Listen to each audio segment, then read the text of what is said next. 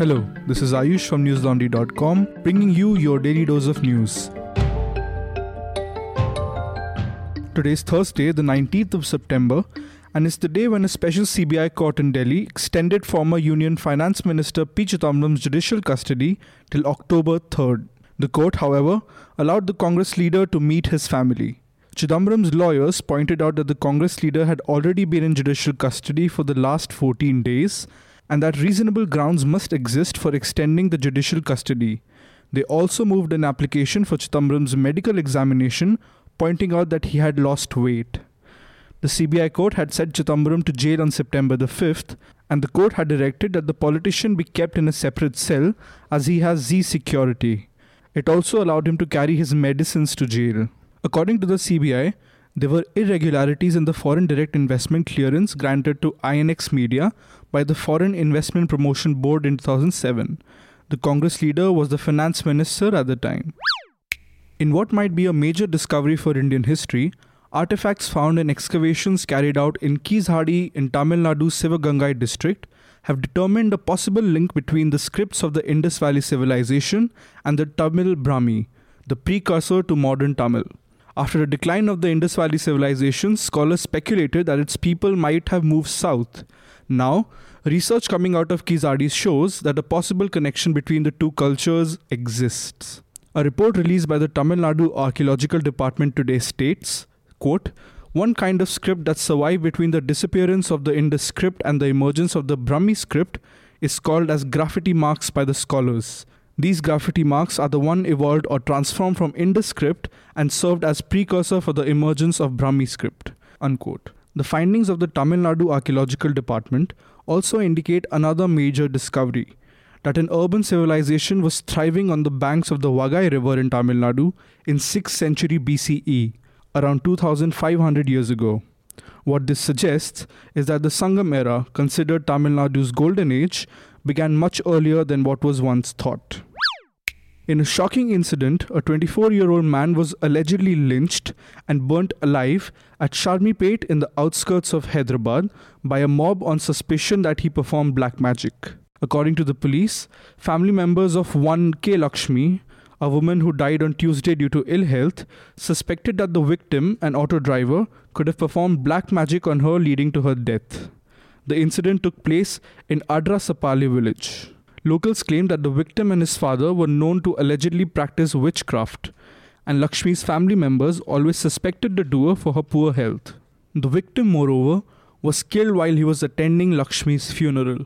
The police have found a blood-stained spot at the site of the funeral and recovered a handkerchief from the scene. They also collected bones from the pyre and sent them for forensic analysis. Speaking on the Ram Temple issue today for the first time in his second term, PM Narendra Modi urged the people to trust the judiciary and asked quote-unquote loudmouths to refrain from making loose claims on the issue.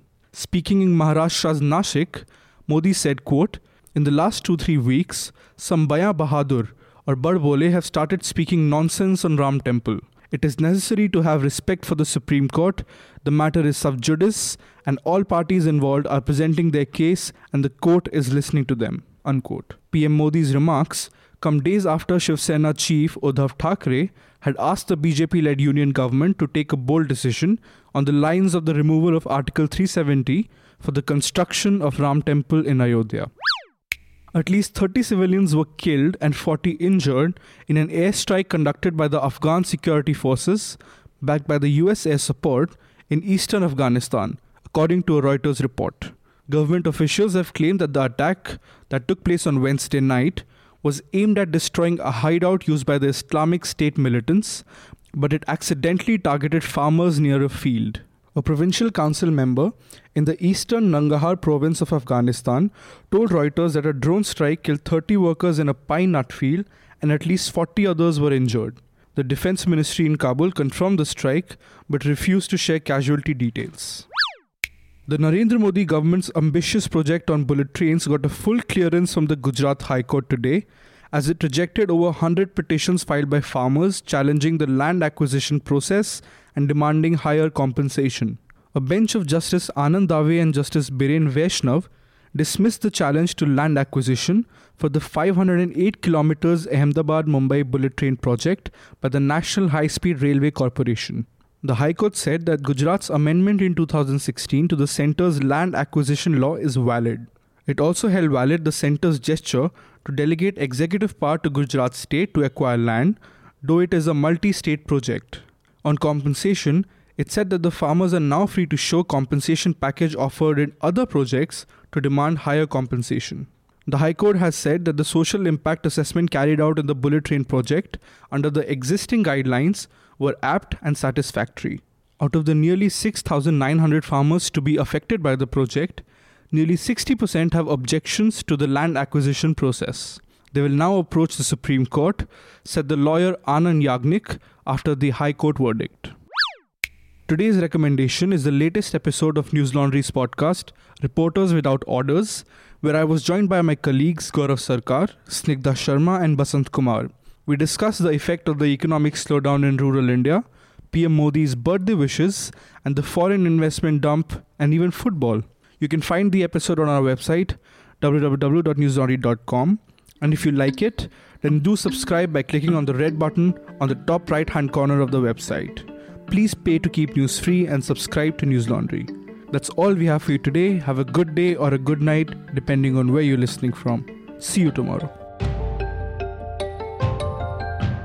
All the News Laundry podcasts are available on Stitcher, iTunes, and any other podcast platform. Please subscribe to News Laundry. Help us keep news independent. To catch all our podcasts on news, pop culture, current affairs, and sport, visit newslaundry.com. Follow us on Facebook, Twitter, and Instagram, and subscribe to our YouTube channel.